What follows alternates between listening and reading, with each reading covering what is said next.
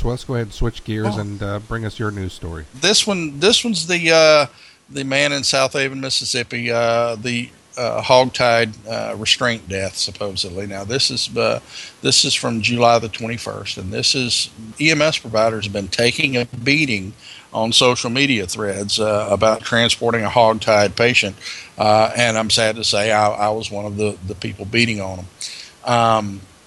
This story comes out of South Haven, Mississippi. A Tennessee man died after a witness said police in northern Mississippi hogtied him on a stretcher. This guy was Troy Good, 30-year-old chemical engineer from Memphis. Died Saturday night, a couple hours after being detained by the South Haven Police Department. Apparently, Mr. Good had been at a concert in Memphis the night before and had done a few hits of LSD, according to speculation, and flipped out in the car with his wife, and police were called, and in subduing him, the police felt necessary to hogtie him. And there's a video and a couple of still photos, screen captures, I guess, inserted in the video there on the EMS1 story on it. And it shows pretty clearly the EMS crew from South Haven Fire Department loading the guy into their stretcher, face down on the stretcher, and hogtied. And a lot of people are you got a death that occurred shortly thereafter. He was hogtied. Ergo, according to the Facebook lynch mob, the death was due to the hogtie restraint. But one of the nice things about having a pretty extensive social media network is I actually have some inside info from people who were present at this scene. They were not part of the South Haven Fire Department, but they were witnesses to the scene. And one other person who had actually observed this man's behavior at this concert. And it paints a pretty clear case of excited delirium.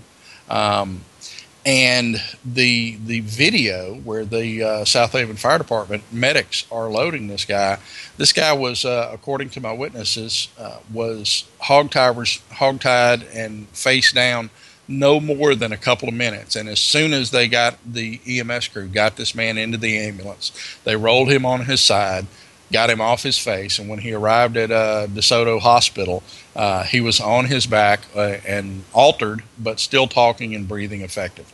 So I think it's unfair to blame the EMS crew for this guy's death, or even blame hogtie restraint. Looks like a pretty clear-cut case of excited delirium and all the the acidosis and whatnot that goes along with that.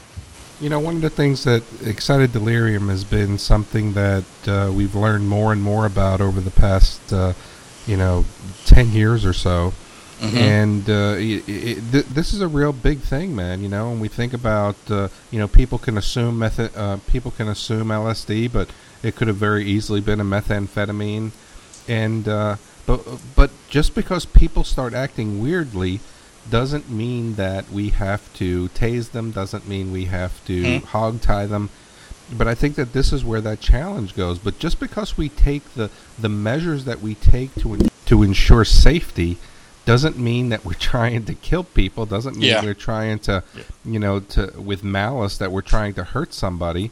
And, but I think from an EMS standpoint, do we accept someone in our ambulances that's hogtied? Do we accept someone in our ambulances? I mean, would it have been just as easy to have him handcuffed to the stretcher? Again, a practice that I'm not happy with. 4-point restraints, is that something? I would have been more comfortable with 4-point restraints on a stretcher than I would be with hogtying someone in an ambulance.